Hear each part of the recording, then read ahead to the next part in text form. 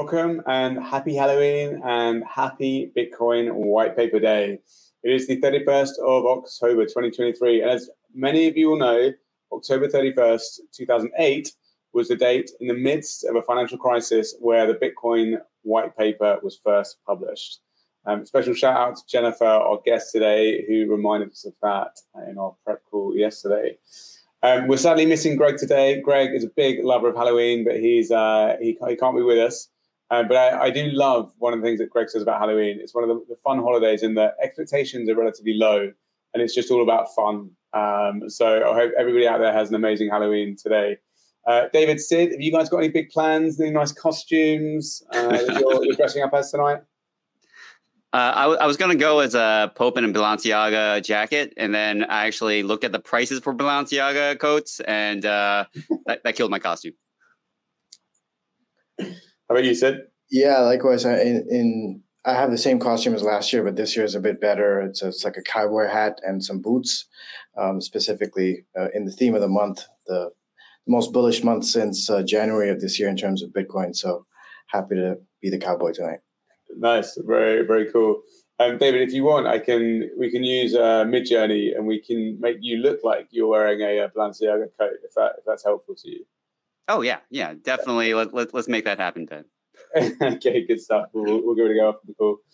So to our agenda, we cover a great conversation with our special guest Jennifer Murphy, founder and CEO of Runa Digital Assets, as well as news, macro, Web3.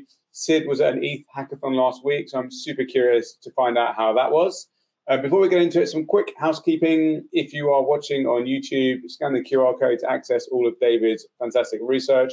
He put a great report out this week around tokenization, which I highly recommend.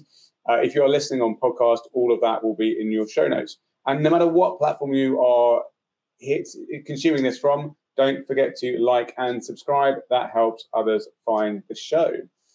Now, excited to welcome Jennifer Murphy, CEO and founder of Runa Digital Assets. Jennifer, welcome to the show. Ben, thanks for having me. We are very, very happy to have you here. So Jennifer joins us as CEO and founder of Runa Digital Assets. And before that, spent a 30-year career in asset management. 7 years CEO of Western Asset Management, 7 years CEO of Western Asset Mortgage Capital Corp, and 15 years at Legg Mason Capital Management, where she finished at CEO.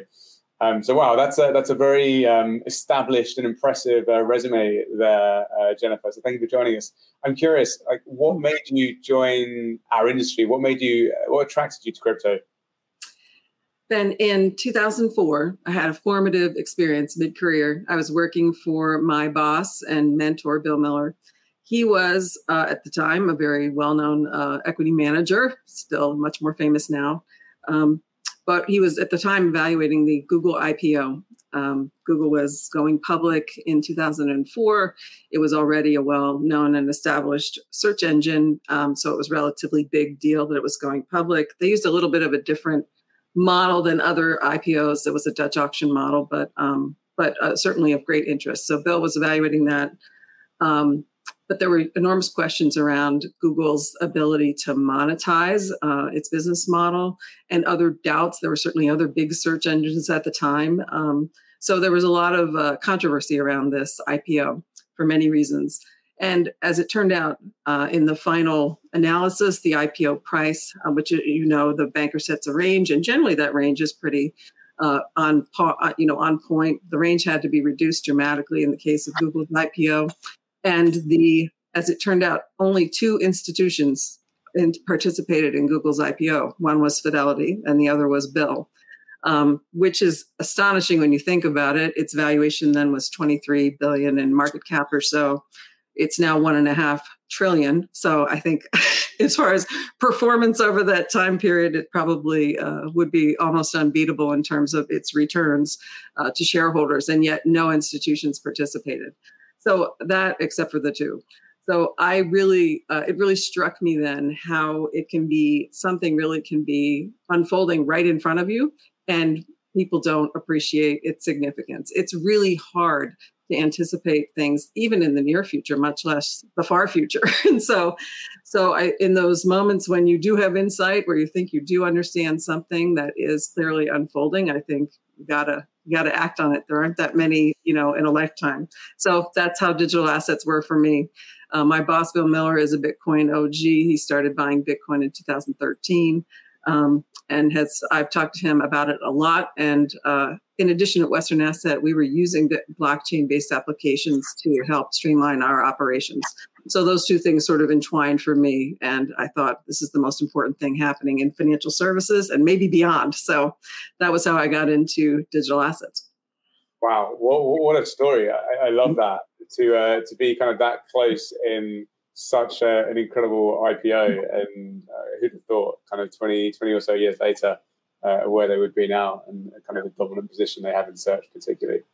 Wow, very, very cool. So 2 years ago, you made the leap, you jumped into digital assets, you launched Runa. How did you come up with the name of the fund?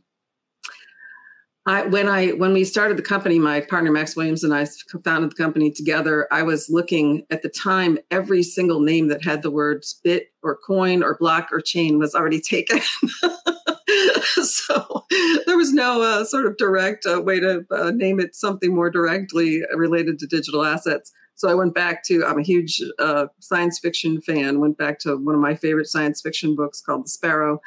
In it, there's a species of alien named Runa, and they're very interesting, and their evolution over time is very interesting, and I think has some parallels to digital assets.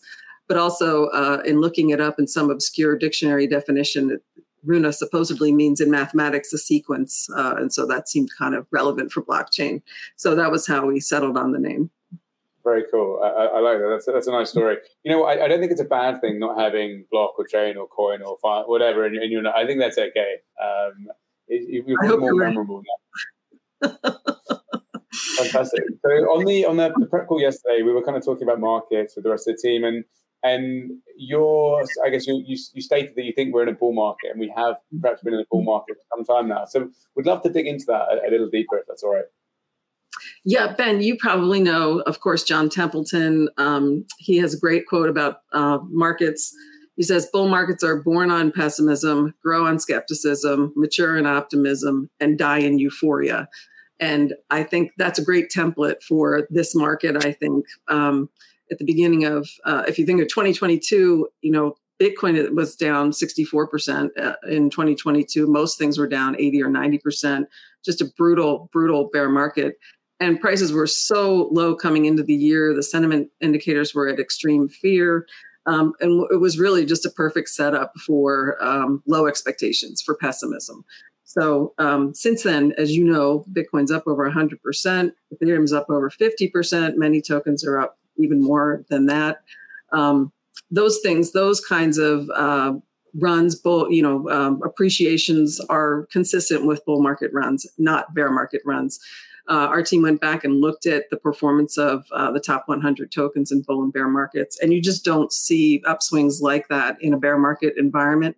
Also, we haven't had the kind of drawdowns that you have in a bear market environment. We've had drawdowns on the sort of order of 20 or 25%. That's consistent with many bull markets in the past. It's not what happens. And bear markets are much more brutal than that.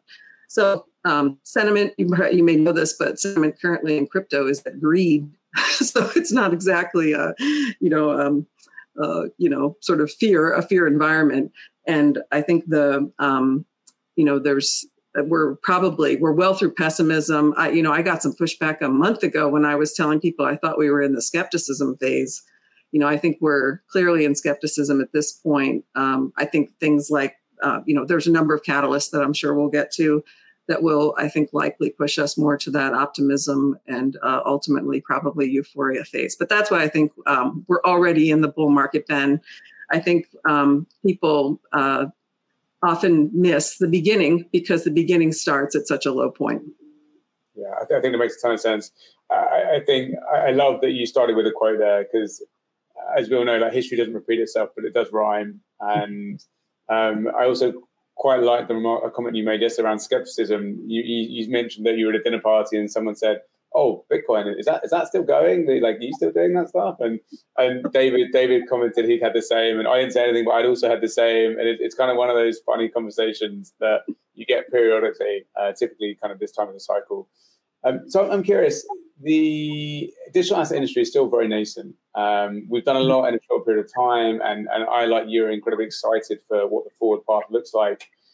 Given we've only had a few cycles, how do you think kind of like this bull market might be defined versus the bull market of 21 and the bull market of 17, which were slightly different, had different qualities, let's say, to them? Yeah, Ben, I think this bull market that is much more important. And the reason I say that is comes to the ETF, the likelihood. I think it's a matter of when we get a spot Bitcoin ETF, specifically from BlackRock. And let me explain. You probably know this, that the gold ETF back in the early 2000s, 2004, really was one of the most successful ETF introductions ever. It reached $1 billion in assets in 3 days. That was a record. And that record wasn't challenged until 2021 when the BITO, when the Bitcoin futures ETF was launched, and it reached $1 billion in 2 days. I think the introduction of a spot ETF will easily reach $1 billion in a day and break those records. But that's not the reason I think it's so important. I think that that'll be bullish. Certainly that'll generate actual buying of the underlying Bitcoin, which is great. But I think what's really important is, and I think you all have talked about this before, but I think this has to do with the adoption curve. As you know, Bitcoin and other digital assets, they're global networks. And networks grow in value exponentially as they add nodes to the network, as they add users or participants in the network. So what I think is so important about this bull market is, the adoption curve sort of begins with the innovators, people like Hal Finney and Satoshi Nakamoto and Vitalik Buterin, people like that. But they're a very small part of the population. Then there are people that really value trying things, being like early, trying things first, be getting an advantage. Those are the early adopters, and they're willing to take risk and sort of do their own work to do something on their own. Many technologies fail at this point. They fail to reach the mainstream adoption because they can't cross the chasm. They don't cross the chasm from those early adopters to mainstream adoption. In my view, the BlackRock ETF is likely to push us across that chasm to full mainstream adoption of Bitcoin and digital assets. And the reason I say that is the characteristics of people who are in the early majority tend to be what those people are looking for is completely different from what the innovators and the early adopters are looking for. The people in the early majority it's really a social thing that they're looking for. They're looking for something that is proven, that is industry standard, that takes minimal learning, that is they can depend on, that they can feel is tested, it's used by their peers. Those are the characteristics of something that a mainstream early majority wants to see. That, in my view, a BlackRock ETF, it fits that to a T. That's what's so important about it, is it really transforms Bitcoin and I think likely other digital assets into the kind of product, the kind of service, the kind of investment that early majority is looking for. So that's the reason I think really that it's maybe the most important thing, in my view, it's the most important thing that's happened since Satoshi Nakamoto. Thanks a lot, Jen. I'm as optimistic as anyone about the ETF and the flows that it could bring in, but something that does concern me is what will make this stick? Do you think there's going to be some more persistent themes that will be here with us once we, get past the narrative of the ETF, for example? Do you think that this is going to be something that's exogenous crypto, like the Fed easing cycle, maybe de-dollarization as a trend? Do you think that there's going to be some endogenous factors like the halving that's going to get people to stay inside the ecosystem and continue to propagate those flows? Or do you think it's some combination of those two things?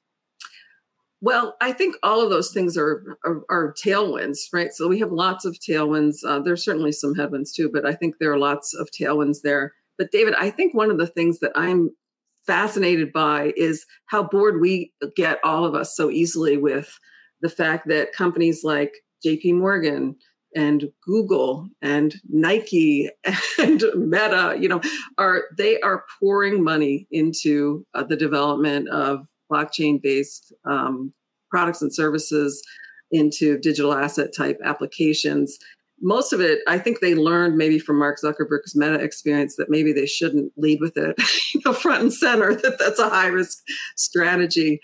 So even Mark Zuckerberg had to pull back from that after a lot of criticism and how much money they were spending. But they continue to pour money into developing the metaverse and hardware and software products around it. So, but I'm sure you saw, Google is very active in supporting companies and projects in blockchain and digital assets.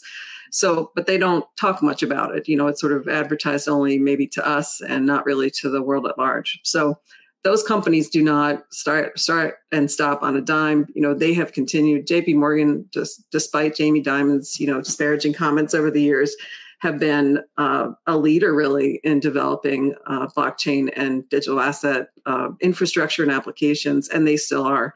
So I think that's really the thing. I think we're going to move through this period of just tremendous explosion of experiments and start to sort of coalesce on these really big, enduring, high traction uses of blockchain and digital assets.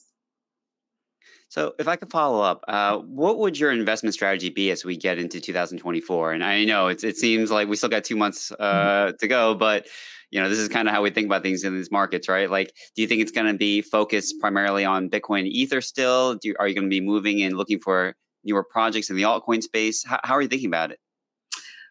Well, David, the way we thought about it coming in early in the year, it sort of occurred to us, this is a bull market, even though it doesn't feel like one, and we should be positioned appropriately. So we've been fully invested, and we did spread our investments a bit more than we typically would into sort of OG projects that we have high conviction about, as well as newer projects that we thought would potentially catch either the narrative or that sort of high beta upside that those smaller projects can offer because of their very, the sort of possibility of a very wide variety of outcomes.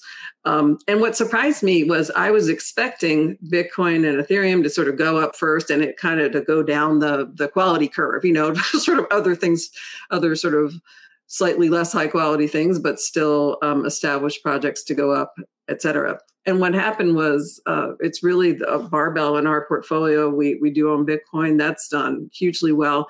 And then a lot of these sort of small, more speculative projects, those are the other things in our portfolio that have performed really well to date. So that is not what I expected. I guess that's part of the reason to have a portfolio, right? So I'm not sure what to expect. And one thing we've talked about as a team that I think is worth paying attention to is I do think this cycle, for the reasons we've talked about, is likely to attract back the big hedge funds and other institutional investors. And there are very few tokens or projects that are of a size to be investable for those kinds of size of investments. So I think you could see some of the older projects that still have relatively big market caps benefit from that. I think maybe all of them will benefit initially, but then I expect there to be some sort of sorting mechanism because some of those projects I think are dead on their feet and likely to sort of continue to dissipate in value over time, while others I think are real and the fundamentals will continue to grow to support them. So I don't have a great answer for you, David, but that's kind of what I'm expecting. Yeah, I think you're 100% right, Jennifer. We've definitely seen just on the desk people that haven't been active since 21, kind of picking up the phone, wanting more updates, even starting to trade. So I think that aligns 100% with your perspective there. One thing I'm curious on is the market, you touched upon it a little bit, perhaps could be slightly more efficient. To your point, there's a few projects out there that maybe don't have a ton of things being built on top of them, but there's still a very large market cap. Do you think we continue to see the market become more efficient and more dispersion of returns between those that have solid fundamentals and those that perhaps are 2017 and 2019 stories? Yeah. Can anyone explain why Sandbox trades where it does? I don't want to be, I think our analyst Ned told me they have like 100 daily active users or something like that, like 100, I'm not sure. To me, that is almost behaving like a placeholder. It's hard. It takes a long time to build gaming and metaverse software, and it's kind of a placeholder for something that is almost built. So I'm one thing we found though, Ben, Alex Bodie, who is another partner of mine, she does a lot of quantitative research for us, and she went back and looked at do fundamentals drive prices, and the answer to that was a resounding not really. There's only a loose relationship between fundamentals and prices so far. I think that's because of the immaturity of the asset class. But then she asked the question, do prices drive fundamentals? And the answers again was sort of, well, not really, but sometimes, so sometimes it's actually price going up that drives, fundamental activities. So it's not an asset class where we can just take what we knew or what we've learned in equity or fixed income markets and just apply it directly. You really have to think about things, I think, more using more tools from venture capital and from derivatives like call option kind of thinking to really think about what might work here. I would call out, and agree with what you said, Jennifer, but I would call out that I feel like there are some things, even in the traditional finance space, like I'm looking right now at NVIDIA, for example, that's driven almost purely by momentum. I mean, it's not that AI doesn't have a story around it, but still, a lot of the moves we've seen in terms of the 3x over kind of valuations that it's seen, I think things like that definitely kind of call back to that same idea of like prices kind of moving up. But I kind of want to think about what else is out there. We've discussed a lot in terms of other sectors outside of just, Bitcoin or, like some of the platforms, the networks. We've talked a lot about gaming, for example, GameFi as an opportunity, or how DeFi itself has kind of softened, but there's an opportunity for maybe DeFi 2.0 to kind of come back here. Could you kind of talk us a little bit through what you're seeing? Yeah. First of all, when we sort of begin mostly with a bottom up approach. So Alex, Max, Ned, and I are all sort of looking for projects and ideas that are sort of at a granular level and sort of bubbling those up to each other as potential ideas. What happened last year and coming into this year was a lot of those ideas were DeFi type ideas, were some of the innovations in DeFi that seem to be getting real traction, and they're not new, but they're really, I think, proving that they can build, a global franchise.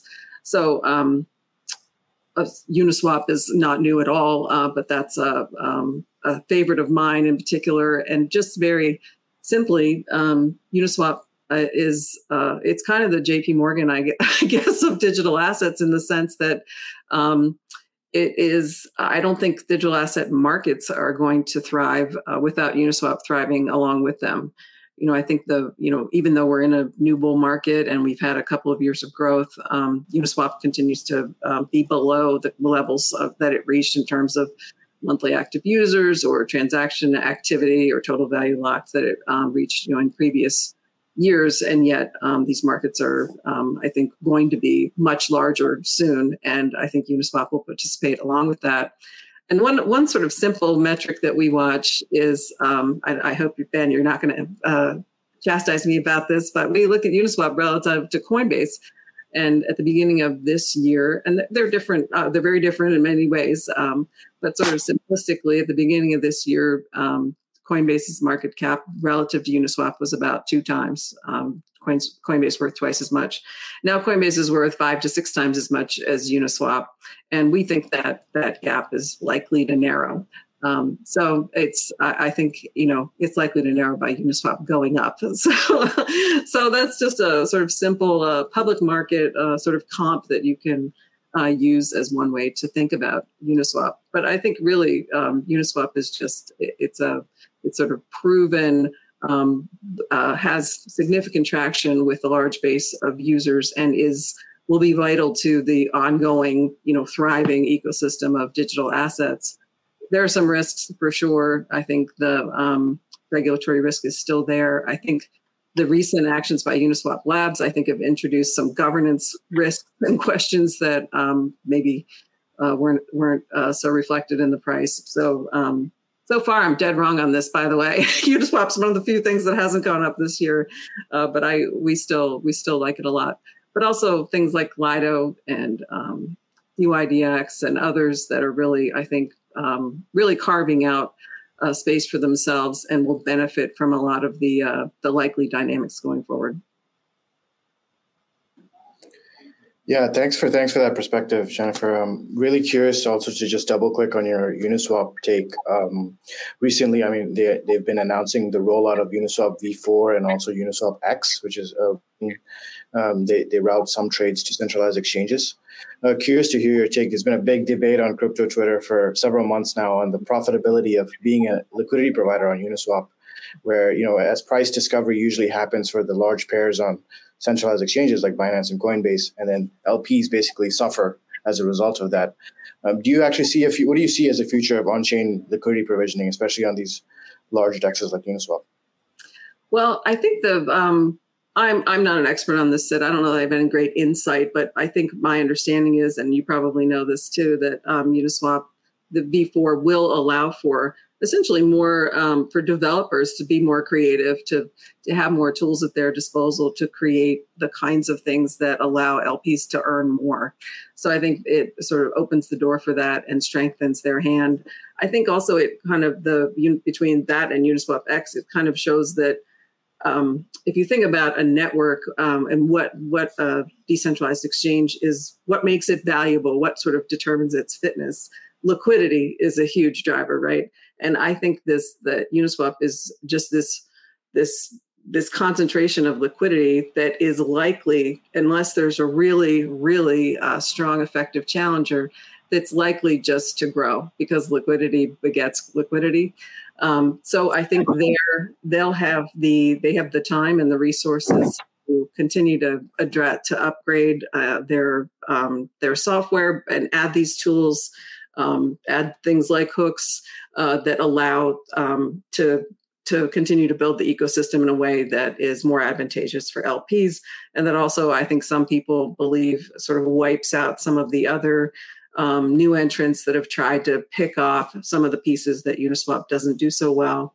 It kind of shows the power of that huge liquidity pool and the resources they have to add functionality, to add flexibility, and continue to fend off, the sort of smaller challengers. But I don't know, Sid, if you have if you have anything to add there, or David, yeah. Nothing to add there. So any thoughts on that, Sid? No, yeah, I think it makes sense. It's TBD, right? How this ecosystem is going to evolve, whether more moves off chain or remains on chain. So I think we'll see over the coming months. Yeah. Personally, I'm also excited to see what the world looks like when you get more real world assets on chain and what Uniswap are able to do there. Obviously, there's a question around regulation there, but I think to your point, Jennifer, I think the TAM for something like Uniswap at that point becomes very, very large and it becomes instantly global.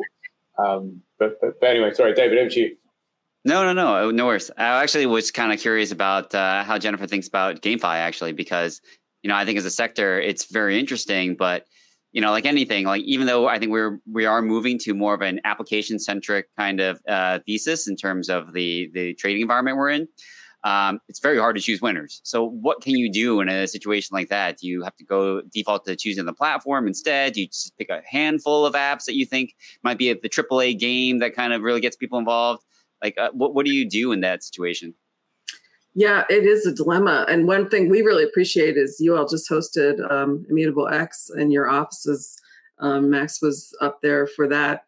That is one of the things we own, David, a platform that supports, that's specialized. It's, specifically honed for gaming. And not only that, has what appears to be just a great leadership team and a really strong track record of partnerships that are aligned and likely to drive, revenue through the system over time if they're successful. So so we like Immutable X a lot because of its platform qualities. But David, you're right. I've looked at lots of games. Ned, our analyst, focuses on that for us. He sort of did a review for us recently of all the games out there because we have almost no exposure to them because I can't get comfortable, or the team can't either, to invest in specific games. We've looked at Illuvium many times, and I just can't develop conviction about it at these prices. And it's down a lot, even from where it traded a couple of years ago, and still I'm having trouble having conviction about it.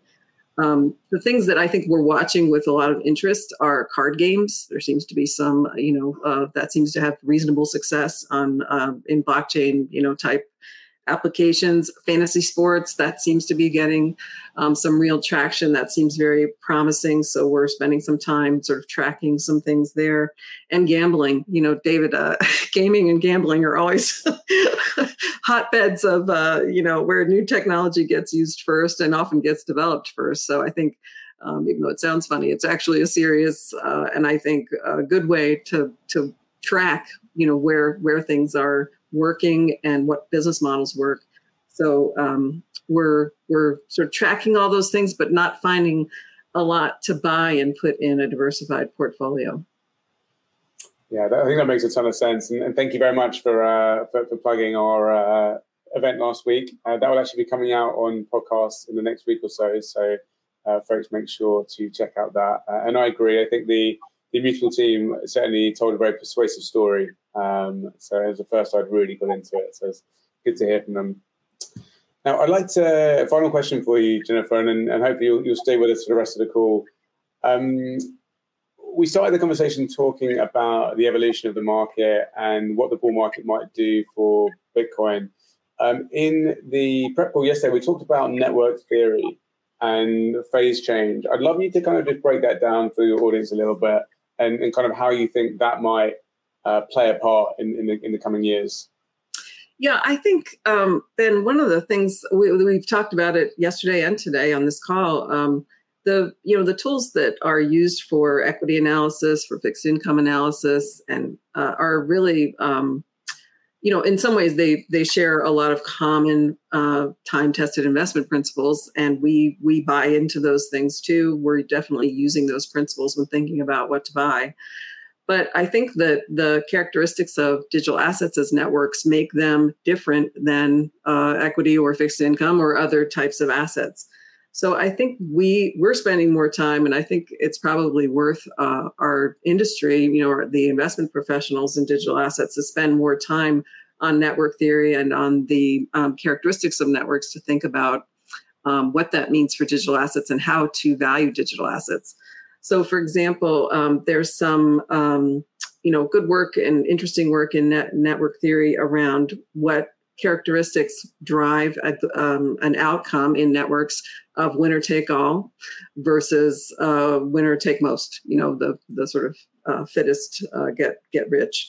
And that can make a big difference when evaluating something. So, for example, when Max and I started, our view was in terms of Bitcoin, that Bitcoin as a global store of value and ultimately as potentially a global currency, that it was winner take all, that Bitcoin was so fit for purpose and so dominant relative to the other possibilities that there was going to be no, whatever second best there was would be, just miles and miles behind it. And so we essentially ignore all of them, and our bets on where we think the winner take all is. And I think in the not winner take all networks, they're really, they have different characteristics. They tend to follow power laws in terms of the dominant player versus second, third, and fourth. And so in thinking about whether something is likely to be winner take all versus a more typical network where there's more of a power law of competitors, those behave differently and they're valued differently. So I think we're thinking about those things and how networks grow and what's likely to succeed when thinking about ultimate value. And I guess another thing I would mention is you've probably heard of the Lindy effect that says sort of the longer something's around, the longer it's likely to be around. There's a lot of research in network theory that backs that up. So what's the implication of that? The implication is if there's tokens that have projects that have been around for years and are successful, then the chances of a new kid on the block knocking them out are falling fast, every day, every week, every month that goes by. You really have to introduce something that's so dominant to knock them, out of the game. So I think that changes our evaluation of projects over time. So something 2 years ago that might have looked very promising, if it hasn't succeeded by now, there's probably serious doubts about whether it's likely to ever be a significant, long-term winner. So that's where I think we would all benefit from spending a little more time on thinking about the network aspects of digital assets. It's amazing. You're making me rethink my personal portfolio now. It's been a painful afternoon.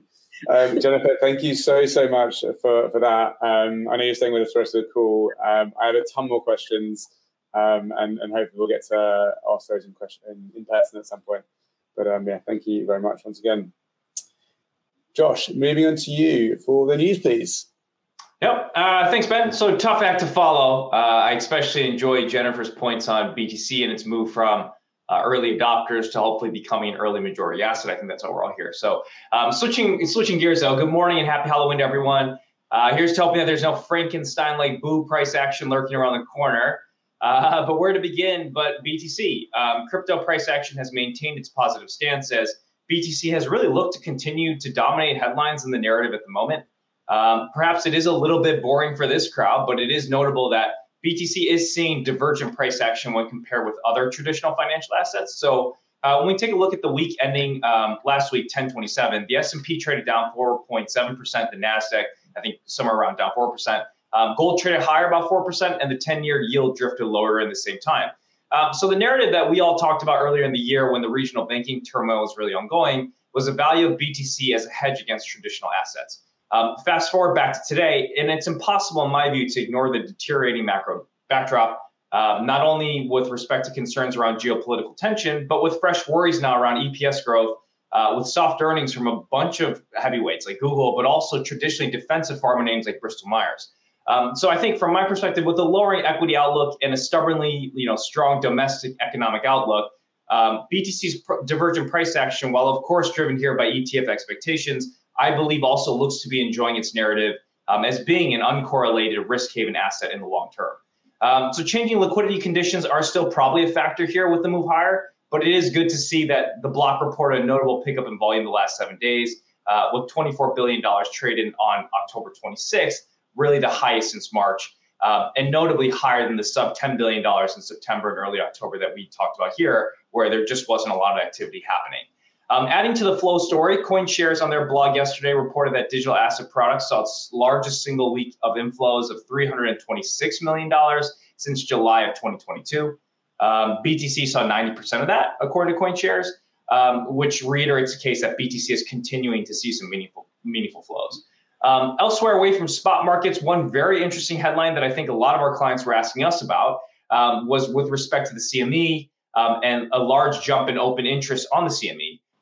Institutional investors largely trade on the CME for credit reasons, amongst other things. So it seems to indicate strong interest from the institutional crowd, which I think further builds the bull thesis that this price action is warranted. Greg's out for today, so I will just give a quick overview of our flows. We are seeing notable buy interest across most players, including TradFi institutions, crypto natives, and crypto companies. Interestingly, traditional hedge funds have been slightly better to sell, perhaps taking advantage of this pop to offload some risk.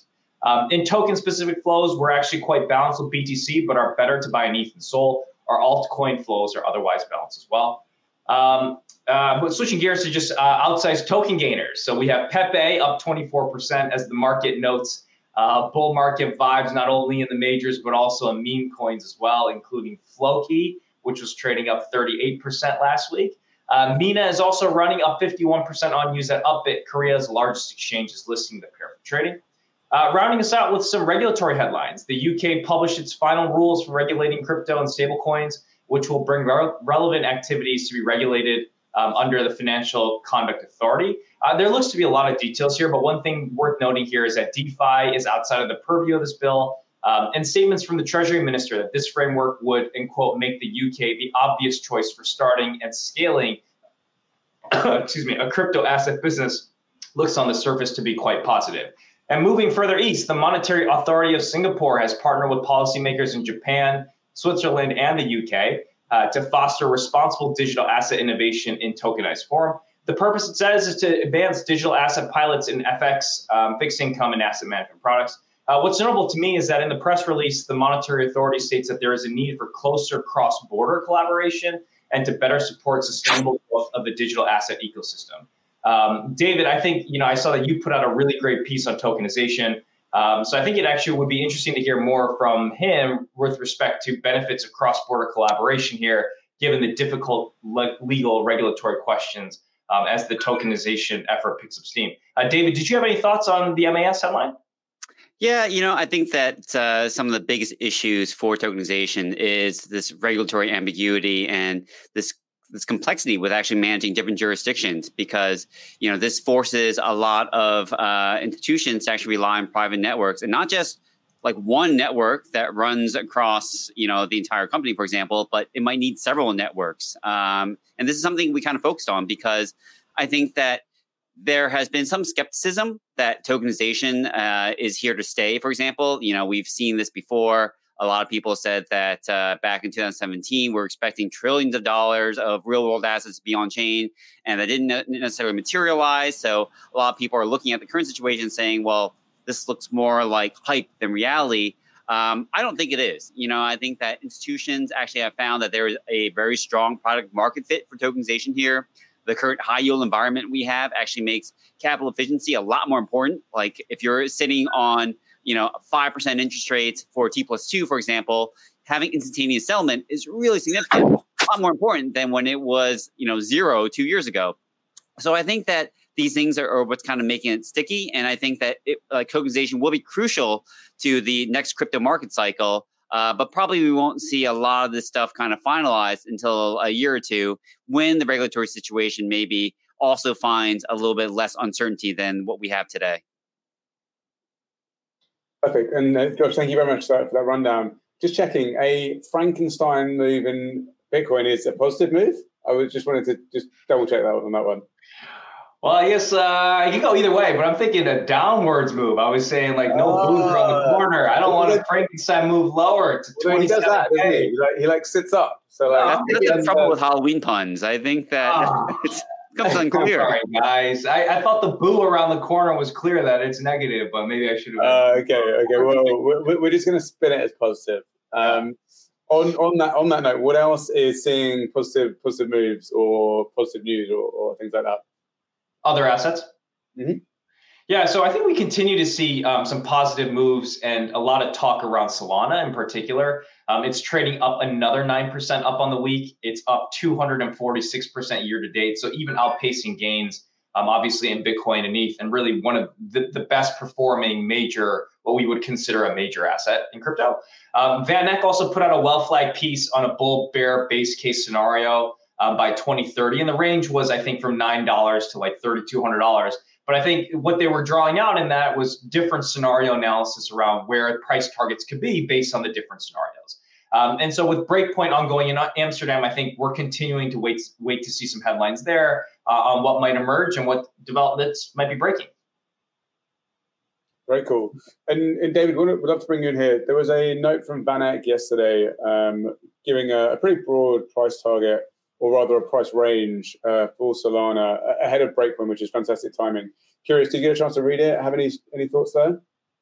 I mean, I think Solana's been a really interesting one, right? Because just the price action alone, we've seen it kind of increase like 80 to 90% over the course of the last month. And I think that what people are missing is that things have developed on this network, because we're seeing, for example, they have Drip, which has found some pretty decent product market fit on the network. This is an application that onboards artists and you can subscribe to them, and every week you kind of get a free NFT drop. DPIN, which is decentralized physical infrastructure networks, has been a sector that has kind of been kind of been lagging over the last year or so, but it's kind of come back. Like I think that the need is that you have to prove that there's actually demand for this product, but places like HiveMapper has been focused on this. It seems like it's been focused pretty well. There was an announcement this week about how end users are going to benefit from this. So I think that, this is kind of driving the performance on Solana, plus looking ahead, outside of the conference in Amsterdam this week. You are also seeing that pretty soon Jump is going to launch another client here. So once, Fire and Answer comes live, plus there's another one waiting in the wings as well, you'll see that it's very unlikely for the network to see as much downtime. And there hasn't been downtime since February, by the way. But I think that these things are contributing to kind of the market sentiment that actually they have a good product. The virtual machine has been very, very strong, for example, in terms of its processing power. So I think this is what's probably contributing to the mindset of Solana. But I would love to kind of get, Jennifer back in here, because I know she looked very closely at the Van Eyck paper that you referenced, and she has some good thoughts around it. Yeah, David and Ben, I liked the paper. When I saw the criticisms of it, I was a little surprised because it's what I thought Van Eyck did a nice job of doing what actually my old boss, Bill Miller, used to ask analysts to do on equities back in the day. He would ask them not only to do valuation work, but also to do a valuation approach that looked at different scenarios, including the bull scenario of what if things really happen right here? What if it really unfolds in the bullish way that some people are expecting? What could that mean to its ultimate value? He found that to be really important data point in deciding, whether something was cheap or not. So I like the way they laid that out. But I also I thought they did a really good job of laying out the risks. And for me, I find the risks more persuasive in Solana, at least at these prices. But I thought they did a really nice job of both of those things. So I thought it was a really good report. Yeah, we'll probably hear some news out of Breakpoint this week. So interesting to see how it continues to react and whether it can hold these levels. One personal anecdote from the HiveMapper perspective. So full disclosure, I do have one of those in my car, which my wife detests. But we were driving down the road the other day, and we have a Volvo that kind of has a self-drive thingy, and she was saying how bad it was at tracking speed limits. And my response was, which I think she ignored, but my response was, HiveMapper is really good for this because it gives you real-time update on when the speed limits change, so you get that directly into your sat-nav, whereas some of the Google mapping data is many years old. So small things like that, when you've got real-time mapping and networks, people are building their networks for you. I think there is some value there, and congrats to HiveMapper for seeing a paying customer for the first time as well. But anyway, I think I bore my wife with kind of crypto stuff, unsurprisingly. Perfect. Well, thank you very much for that, Josh. David, let's move on to some macro, please. Yeah, happy to. So I actually think, piggybacking on what both Jennifer and Josh kind of mentioned, I think Jennifer is absolutely right.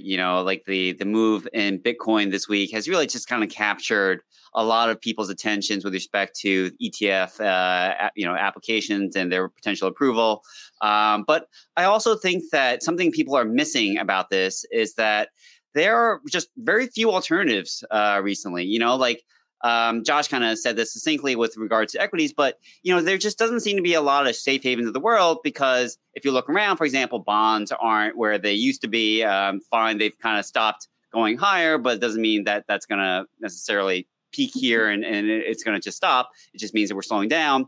The yen, for example, is having a very difficult time. Like the authorities are trying to keep it under the 150 level against the dollar, for example, but it's been a challenge. So I think you have seen that amid some of the developments that we've seen around the world, gold, Bitcoin have kind of gotten some more kind of flows benefiting from that recently.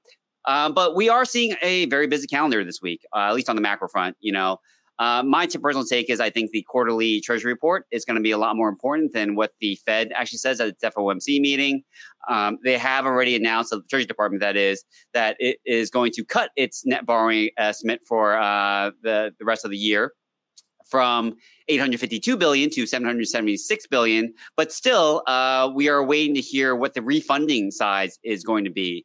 And a lot of people are predicting it's going to be somewhere around 114 billion. That was published in the Wall Street Journal.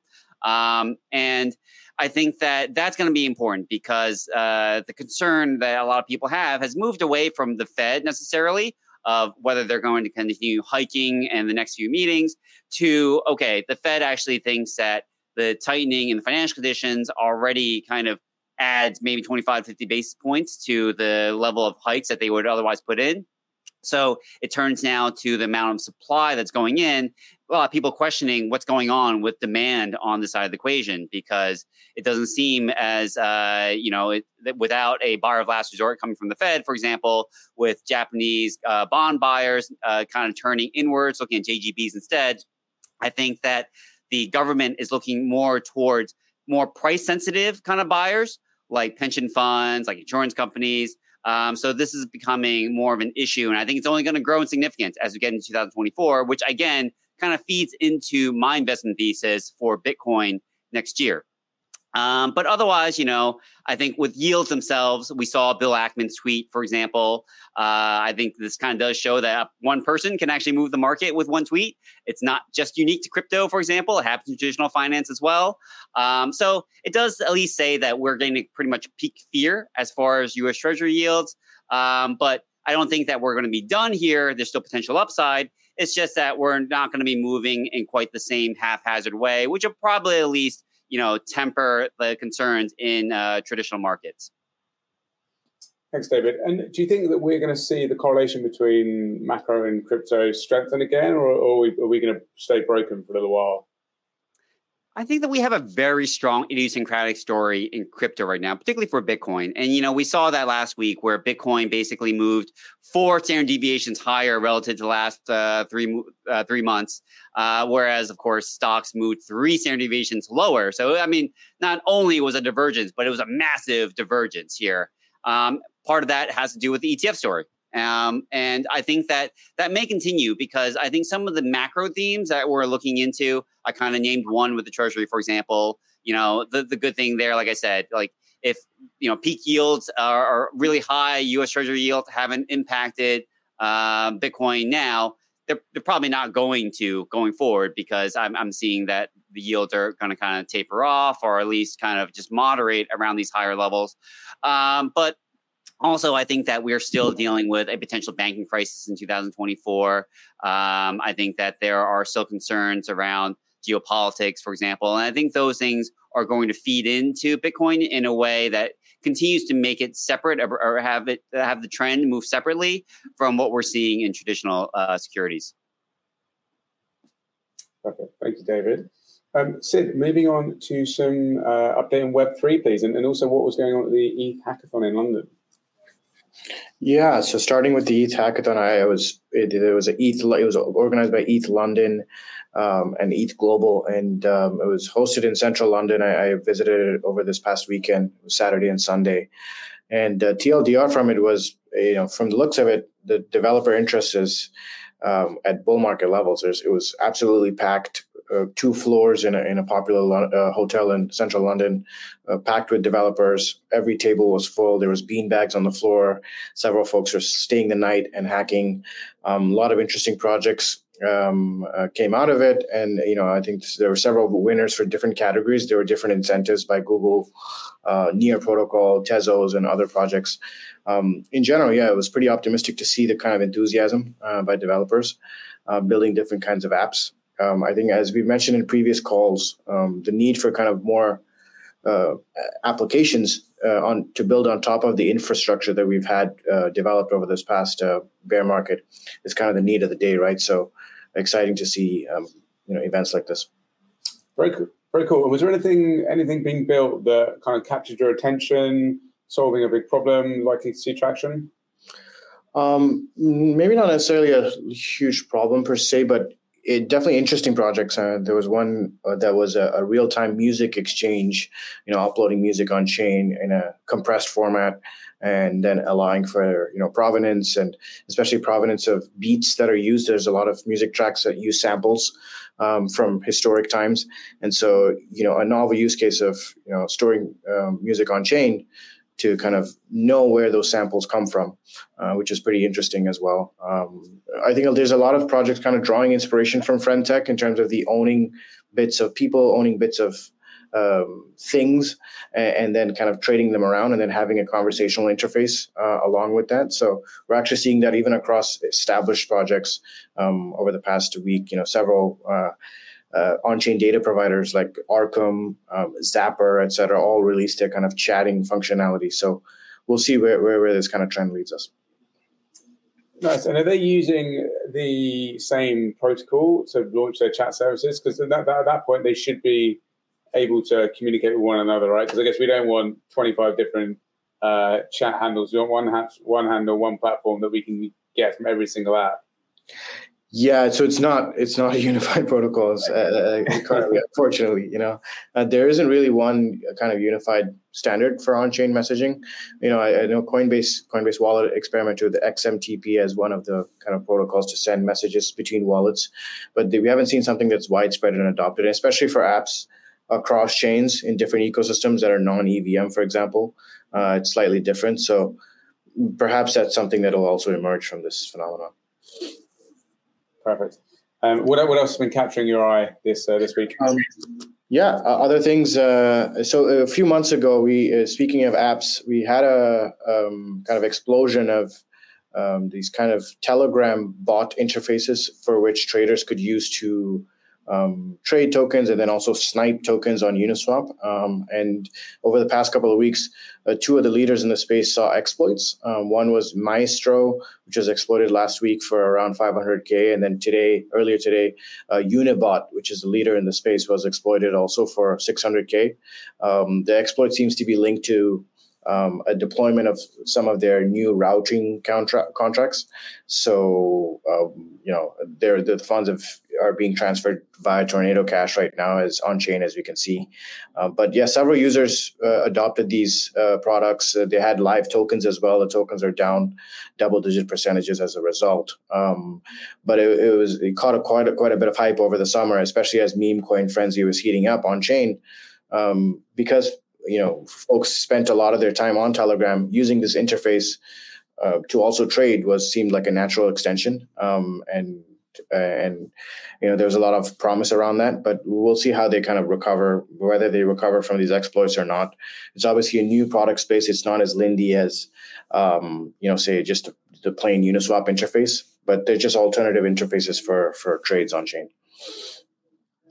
I feel like once you lose that trust, it takes a lot to build that back. And they often use so much of their incentives at the same time to kind of win that early customer. Absolutely. Yeah. And related to trust, another kind of interesting development this week was we saw almost $1 billion added to this project called Staked USDT, STUSDT, which is primarily on a project on Tron, where folks can stake USDT or TUSD in return for approximately a 4.2% yield. And the proposed, use case of this is basically they're using government bonds on the back end to generate this yield. But it's done by a project called RWA DAO, and it seems to be funded heavily by HTX, wallets associated with HTX and Justin Sun. Obviously, the Tron ecosystem is a lot of funds are from Justin Sun associated wallets, but it's interesting that such a large capital allocation has been made to this particular project, especially over the past couple of weeks. Almost $1 billion extra. It's sitting at around 2.28 billion TVL currently, and another project that kind of relies on trust to a heavy degree to kind of generate that yield. And do we know what they're doing in the back end with this USDT and which real world assets they're investing into? So what's stated on the website is short and long dated U.S. government bonds, but on the back end, I think what they're trying to do is kind of almost redeem the USDT for for US dollars, and then using that. It's unclear how exactly after the fiat angle, how they go about it. But a lot of the USDT that's staked, it's on Tron as well. Obviously, the majority of USDT minted is on Tron today. So there's a heavy linkage in between those ecosystems. But just seeing the flow of funds, we're seeing quite a lot of that flowing to redemptions as well. Not all of it, but quite a lot of it. So. Yeah, well, I guess we'd love to see some transparency from them as to kind of how they're accessing the treasury market. I mean, obviously with Maple, they're very clear that they work with Room 40, and then you've got Ondo, who are also very open with who they do. I think they use BlackRock or an iShares trust of some sort. But yeah, I guess with Tron, you don't always seem to get the same level of transparency sometimes. But yeah, maybe they're going to add it. So one to look for, perhaps. Yeah, exactly. The hope is they probably add it. We'll keep a lookout for it. Maybe over the coming weeks we can publicize, because it's a pretty large amount of funds flowing around out there. So something to keep an eye on. And then in other news, there was another in the Avalanche ecosystem, which is a kind of somewhat controversial piece of news, where their main block explorer called Snowtrace announced it's shutting down because they didn't want to pay the fee to Etherscan for their Etherscan's Explorer as a service solution. Basically, most EVM chains use Etherscan as their block explorer of choice, and currently I think they're charging $2 million per year for this service. And kind of Avalanche is the first major chain to kind of move away from that. They say they're kind of building their own in-house explorer that bridges together all of their, all the different parts of their ecosystem, including subnets and then also their other chains. But yeah, it was met with quite a lot of controversy on Twitter, as folks were kind of confused as to why they made that decision. The ROI of having a clean indexed trusted solution, which Etherscan has kind of become in this space, seemed to be kind of a no-brainer. But we'll see. It's kind of a different direction taken by Avalanche. Interesting. Well, yeah, that's certainly one to watch. I feel like the value of Etherscan is just so huge and can't be overstated when you're trying to understand what's going on the chain. Cool. Well, thank you very much for that, Sid. Thank you, David. Thank you, Josh. And a big thank you to Jennifer for joining this week. Really, really fantastic conversation.